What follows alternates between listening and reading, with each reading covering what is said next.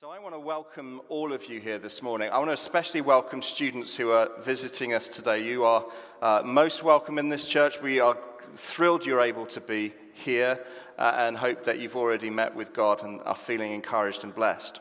We're starting a series through the book of 1 Corinthians today. We're going to work through the entire book over the coming months. The plan is to read out chapter at a time and to work through it and to invite God to speak to us.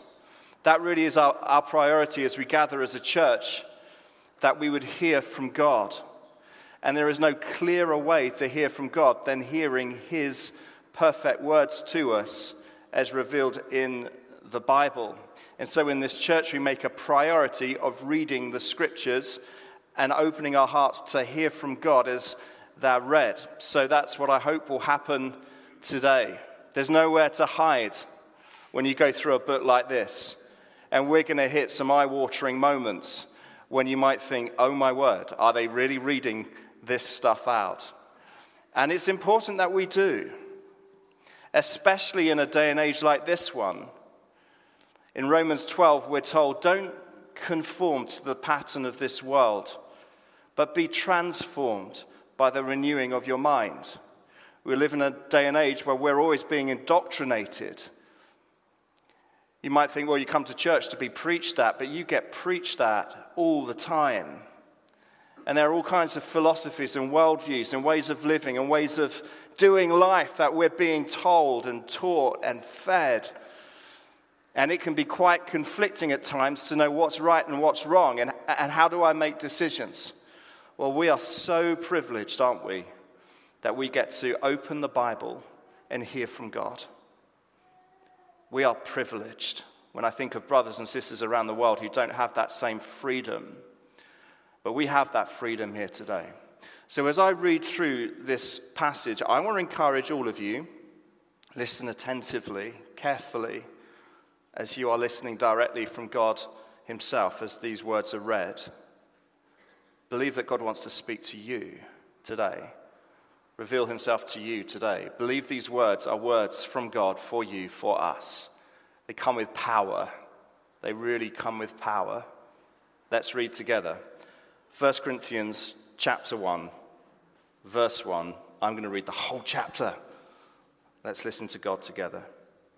Paul, called as an apostle of Christ Jesus by God's will, and Sosthenes, our brother, to the church of God at Corinth, to those sanctified in Christ Jesus, called as saints, with all those in every place who call on the name of Jesus Christ our Lord, both their Lord and ours. Grace to you and peace from God our Father and the Lord Jesus Christ. I always thank my God for you because of the grace of God given to you in Christ Jesus, that you were enriched in him in every way, in all speech and all knowledge. In this way, the testimony about Christ was confirmed among you, so that you do not lack any spiritual gift as you eagerly wait for the revelation of our Lord Jesus Christ. He will also strengthen you to the end, so that you will be blameless in the day of our Lord Jesus Christ. God is faithful. You were called by him into fellowship with his Son, Jesus Christ, our Lord. Now I urge you, brothers and sisters, in the name of our Lord Jesus Christ, that all of you agree in what you say, that there be no divisions among you, and that you be united with the same understanding and the same conviction. For it has been reported to me about you, my brothers and sisters, by members of Chloe's people, that there is rivalry among you.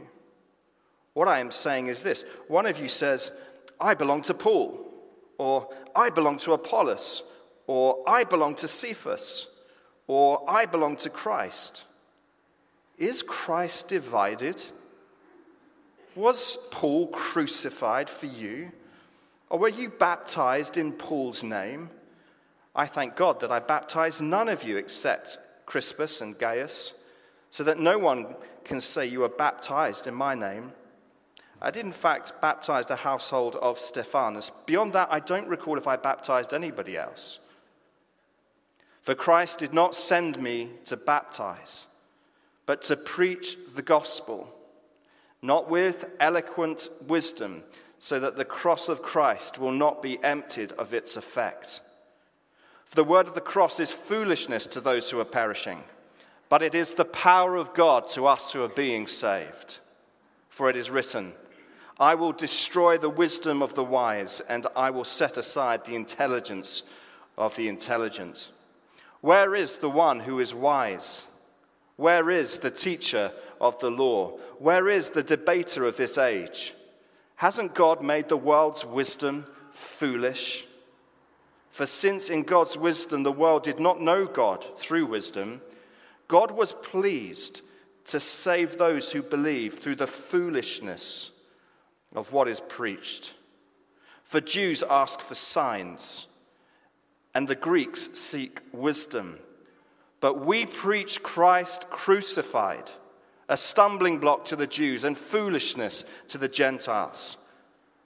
Yet to those who are called, both Jews and Greeks, Christ is the power of God and the wisdom of God, because God's foolishness is wiser than human wisdom, and God's weakness is stronger than human strength. Brothers and sisters, consider your calling. Not many were wise from a human perspective. Not many powerful. Not many of noble birth. Instead, God has chosen what is foolish in this world to shame the wise. And God has chosen what is weak in the world to shame the strong. God has chosen what is insignificant and despised in the world, what is viewed as nothing, to bring to nothing what is viewed as something, so that no one may boast in his presence. It is from him that you are in Christ Jesus, who became wisdom from God for us, our righteousness, sanctification, and redemption, in order that, as it is written, let the one who boasts, boast in the Lord. Amen. This is the word of God. Let us pray. Father in heaven, we thank you for the foolishness of the gospel. We thank you for Christ crucified. Lord Jesus Christ, you are our all in all. You're our boast.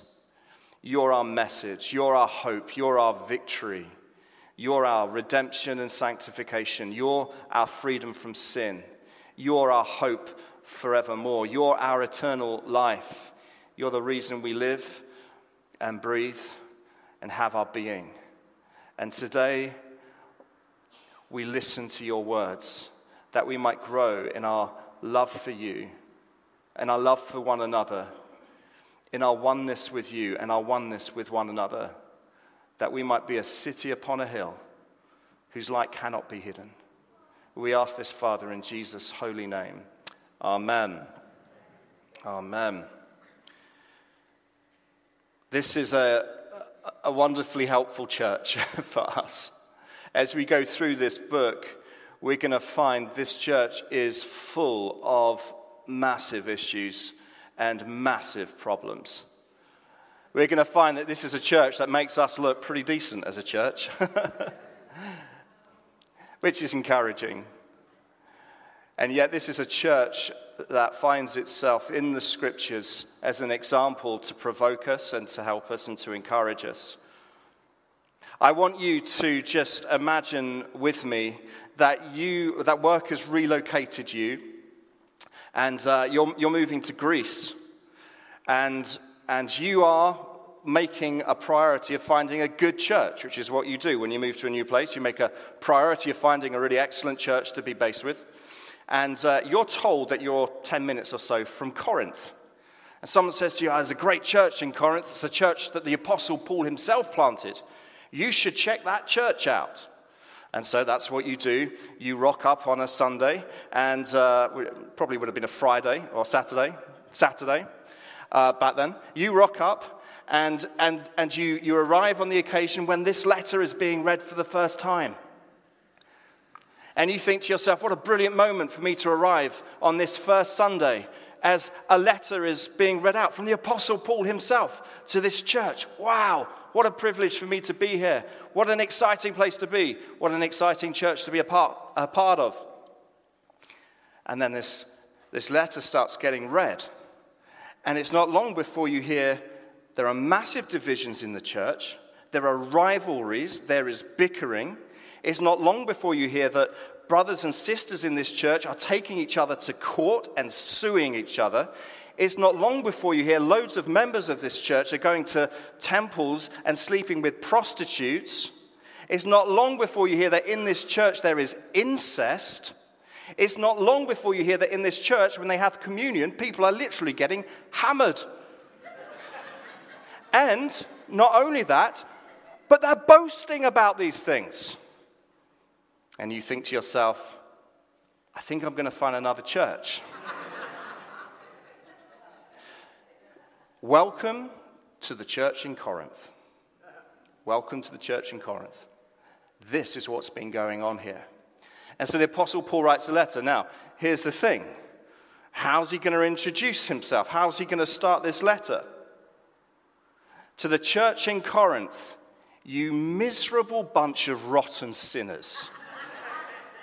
That would have been reasonable. To the church in Corinth, you depraved bunch of lunatics, what's going on?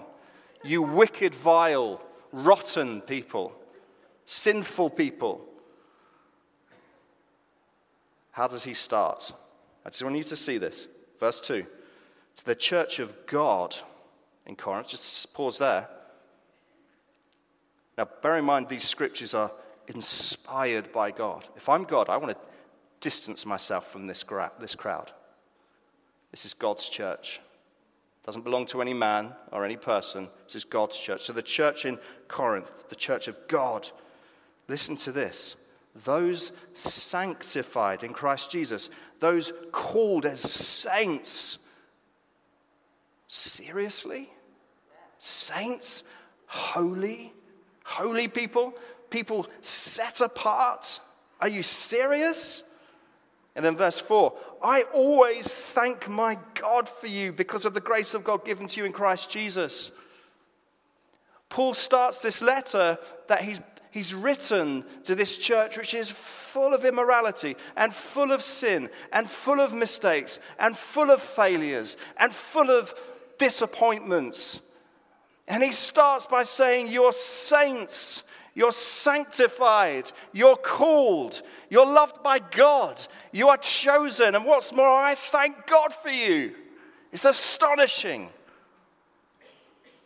He speaks over them the very true identity of their hearts. He says, remember who you are. Remember who you are. Remember your true identity. Know who you are. Know what God has done. And every time you and I, when we arrive, as we've arrived today, I wonder how many of us, if we're being really honest, arrive through these doors with a sense of, I'm holy. I am a saint. I am floating like an angel. Two of you might feel like that. That's not me. We arrive, and if we're being really honest, we're very, very aware of our failures, and we often have a battle to overcome a sense of feeling like we don't really belong in God's presence. And we sit down or we stand up, and the last thing we want the guys leading to say is, hey, how's your week been? Has it been rubbish? Yes! Stop talking to me about my rubbish week. We arrive, and the last thing you want is to be dwelling upon all of your failures. But that's what you're feeling. So what do we need to do when we gather? What do we need? What do you need from us? You need to lift your eyes to Jesus, right? Which is what we did today. Speak Jesus. I lift my eyes to Jesus. I need to hear the words of God over me. I need to hear who I am in Christ. I need to know what Christ has done for me. I need to know how Christ sees me. I need to understand how God sees me.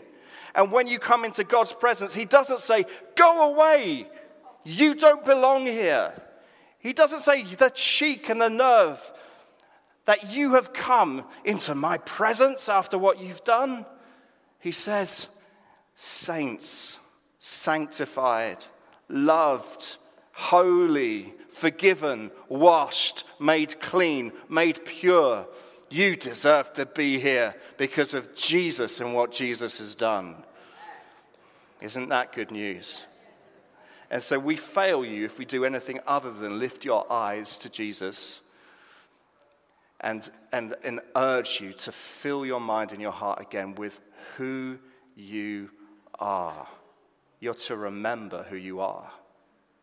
And so Paul writes to this church in Corinth, and that's what he does right from the word go, because all that was going on was indicative of the fact that they'd forgotten who they were, that they hadn't fully grasped the work of Christ in their hearts and the fullness of what God was leading them into and the freedoms that God has won for them. Church of God in Winchester, you are called to be saints. You are sanctified. You are set apart. You belong to Jesus Christ. You are precious to him, loved by him. You're his treasure. You're the apple of his eye. You are his sons and his daughters. You've been adopted into his family. You wear robes of righteousness when he sees you. The Father in heaven sees Jesus. He sees glorious, beautiful, perfect righteousness. The church of God in Winchester.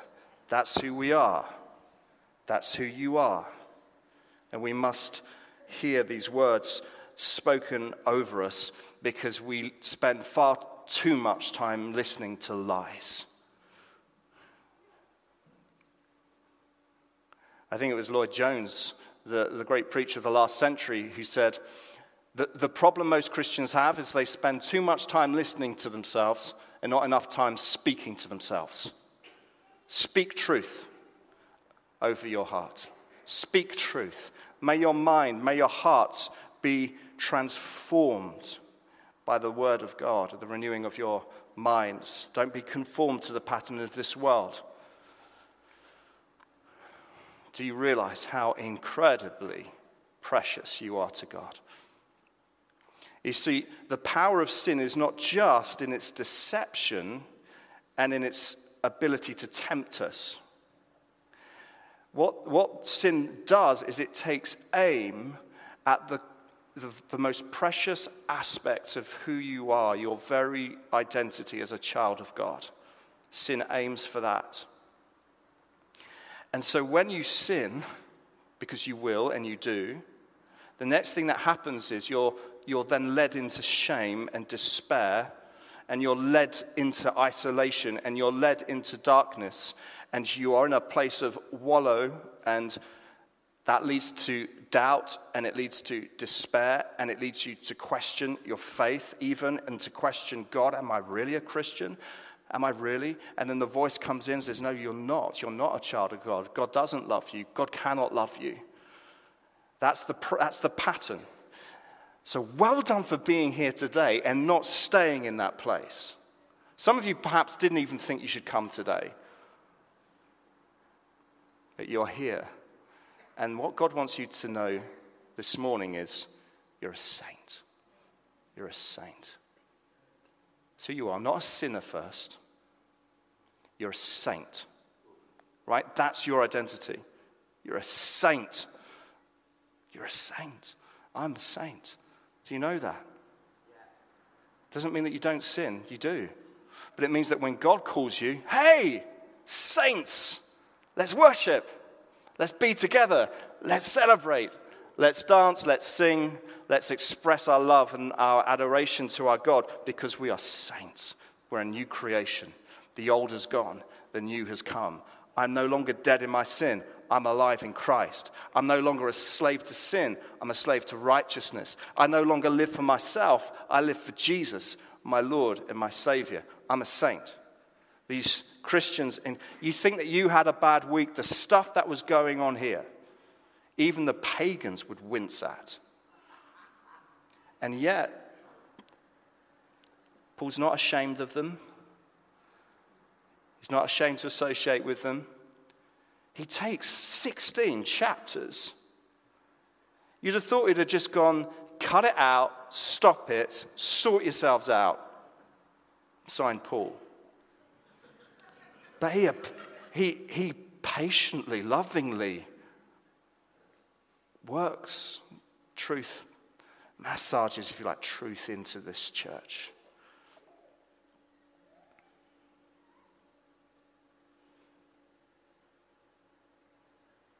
What I want you to also see in this passage is Paul's overwhelming obsession with Jesus. It's a good obsession to have.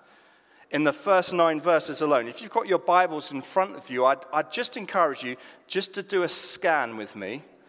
Maybe the passage can go up, and as the passage goes up, feel free just to flick through the various verses. I want you to look out for every reference to Jesus, to Christ, to Lord. Look out for those references. They come over and over and over and over again. It's like Paul sits down, and as he begins to dictate this letter, which is being transcribed by Sosthenes, he's prayerfully in the Spirit, aware of all that's been going on and the reports that he's been hearing. And it's like the Spirit leads him just to go, oh, I'm going to just focus on Jesus. And I'm going to speak Jesus.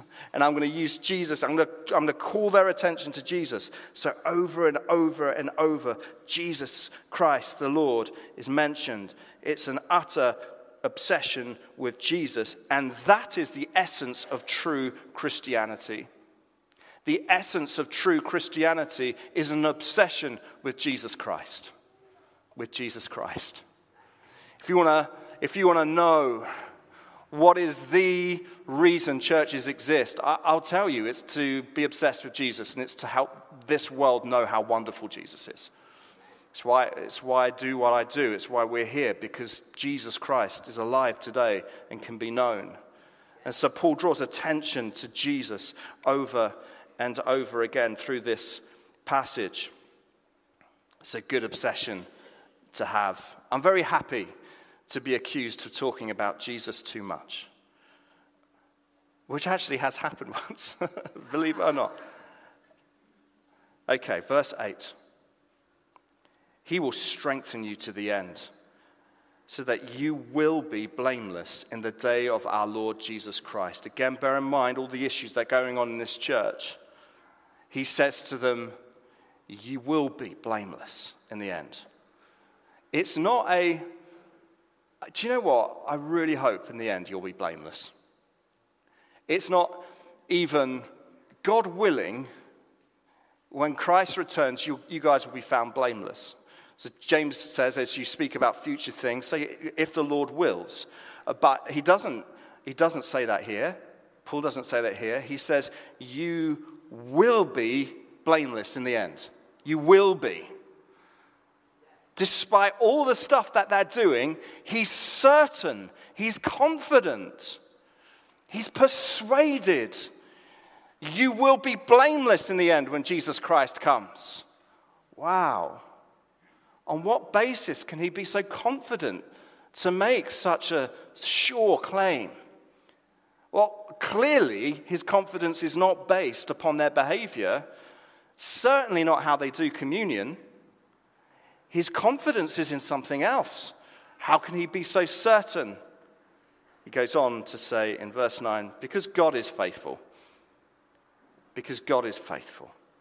You are called by him into fellowship with his Son, Jesus Christ our Lord. Only a couple of weeks ago we were looking at God who is faithful, and we were considering this same idea that this day comes quickly when Jesus returns to this earth. When the heavens open and the trumpets sound and the myriads of angels declare he's arriving, and every eye turns to see him and every knee bows before him and confesses that he's Lord. That day which is quickly coming, which is coming very soon. On that day, you will be found blameless because God is faithful. Isn't that good news? Because God is faithful.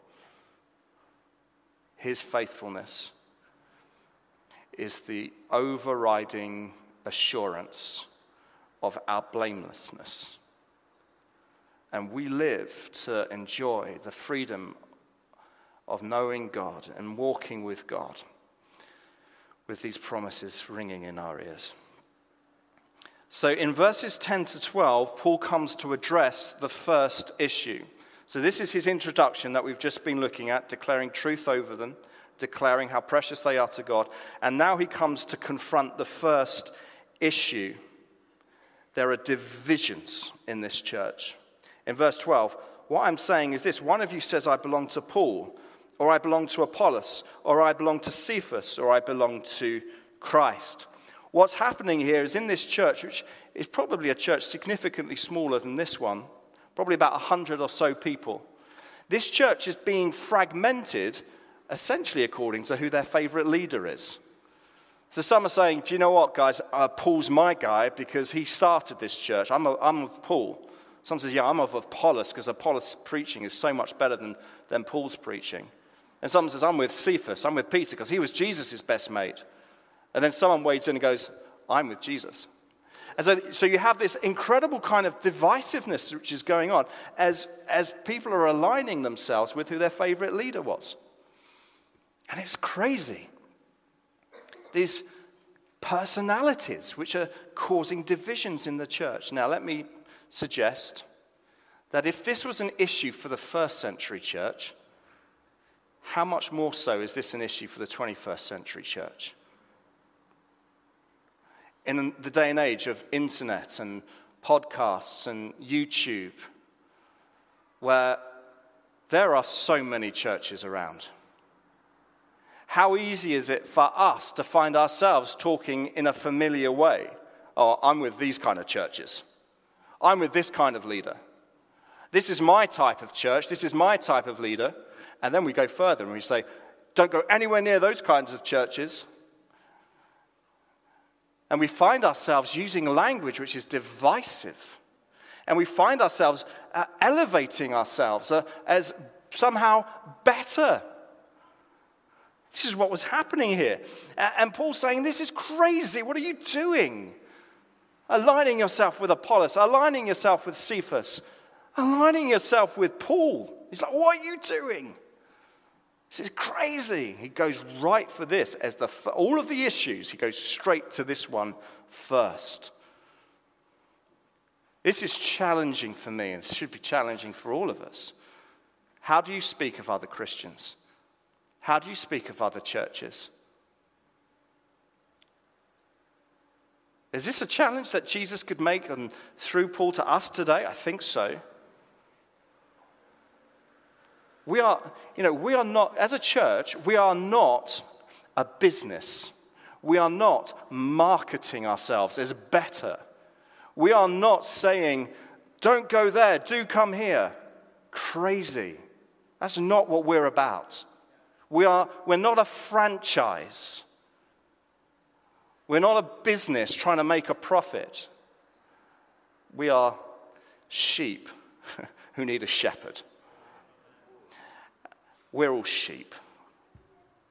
I'm a sheep. Not very clever. Not very capable. Sometimes needs a stick. I need a shepherd who will direct me and lead me and guide me. And Christians, we're sheep. We're all sheep. It's quite humbling. So how does he challenge this issue in the church? What does he do? He says, is Christ divided? And then look, was Paul crucified for you?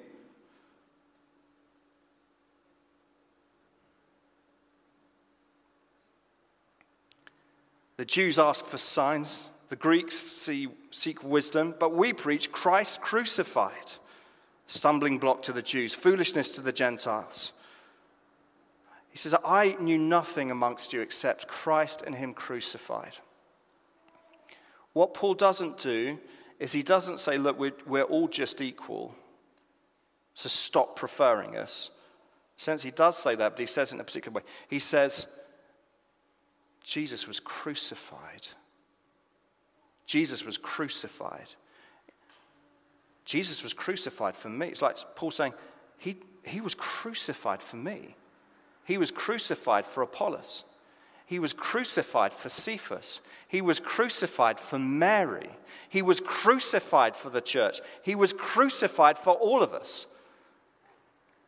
You've got to see each other through the prism of Christ crucified.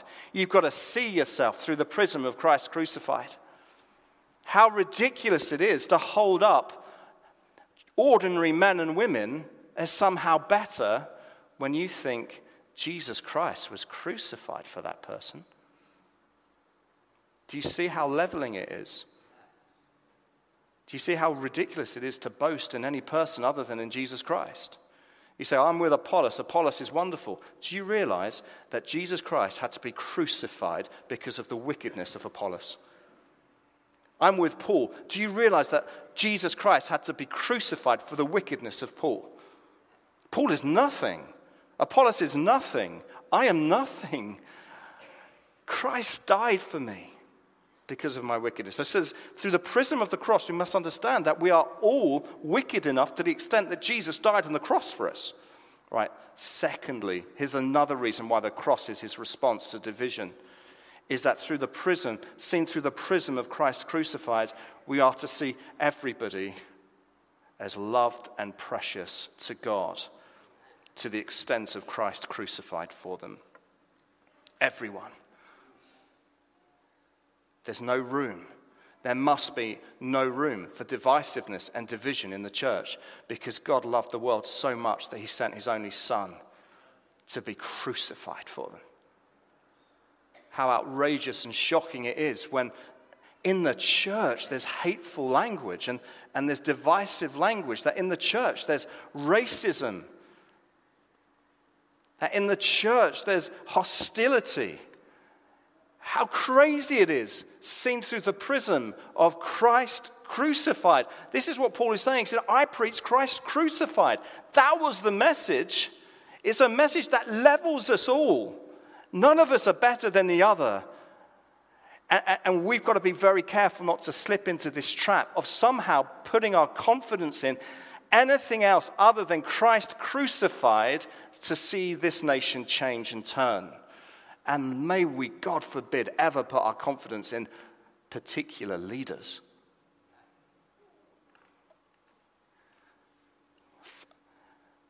Oh, may that never happen. We long for a revival in this nation. Lizzie and I were talking about a podcast which Lizzie listened to the other day, in which this pastor said, true revival happens as the ordinary things have an extraordinary blessing upon them. Revivalism, fake revivals, are when we try to do extraordinary things to try and get extraordinary results. No. It's the ordinary under the extraordinary power of God. What's the ordinary? It's a simple message, brothers and sisters. It's the same old simple message that we have. It's the message that has been declared in churches over thousands of years. It's the same message that we are declaring here today. It's Christ crucified for us. That's our simple message. And if we're to see true change in this society, it's going to come about through that message. Any other growth, any other revival, any other work of God, so-called work of God, that doesn't have at its heart Christ crucified is false. This is our message. And this is how we are to be united. United with one another in this room, and united with the other Christians in this city, and united with every Christian and saint around the world. We're united in Jesus Christ and in what he has done. And we're to love one another accordingly, and we're to repent when we are guilty of divisive language and behaviors. And we're to value one another. Seen through the prism of the cross, we see just how loved we are and how precious we are to the Almighty God. These chapters are going to go on to deal with some pretty hectic things. But I love how Paul's written this. Chapter 1, he comes in with the cross. Then we go right through to chapter 15, the resurrection. The bookmarks, the bookends, if you like, of this book. The cross and then the resurrection. In between, there's a lot of ethics and there's a lot of challenging of behavior. But ultimately, it's carried by the gospel, the death, the resurrection of Jesus Christ. What holds it all together. We start with this foundation. We look towards Jesus. We fix our eyes upon him. And as we declare him, as we declare the gospel, as we preach this, we'll grow in our love for one another and our love for the church. In verse 2, he says, to the church of God at Corinth, to those sanctified in Christ Jesus, called as saints, listen, with all those in every place who call on the name of Jesus Christ, our Lord, both their Lord and ours. As it's right from the word go. So we should pray for our brothers and sisters in this city. And we should thank God for other churches faithfully preaching the gospel. And there are other churches faithfully preaching the gospel in this city, loving Jesus. They might look a bit different. They might teach things slightly differently. But where Jesus is named, where Jesus is loved, we have fellow saints and fellow brothers and sisters. So we should value and love them accordingly.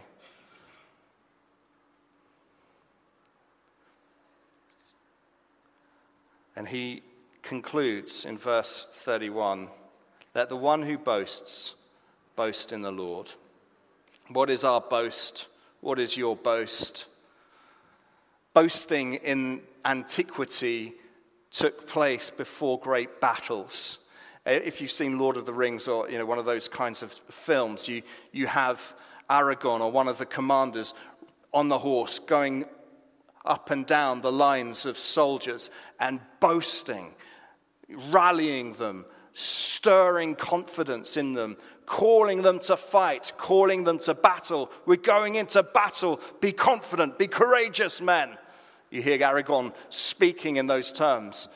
What is our boast? Our boast is in the Lord Jesus Christ. That's our boast. That's our hope. There's nothing else. We have nothing else. Nothing in our hands do we bring, simply to his cross we cling. Amen? Why don't we stand? Let's invite the band to come.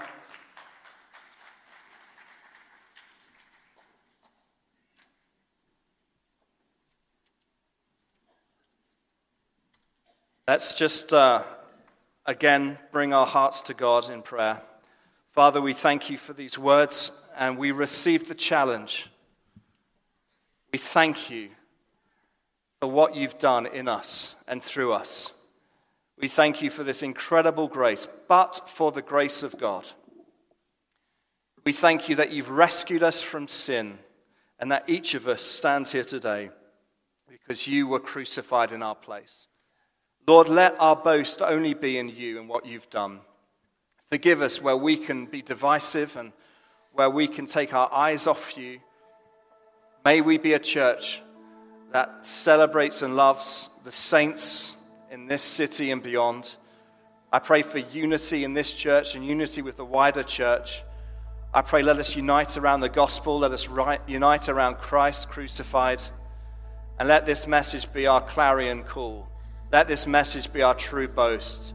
And let this message be the one that brings the revival in this nation. As men and women fall on their knees before the cross of Christ and see there victory over sin, victory over death, victory over shame, victory over guilt. As we bow before Jesus Christ, our King, resurrected and glorified on high, we declare you, Lord Jesus, as our true boast this morning, and we love and worship you.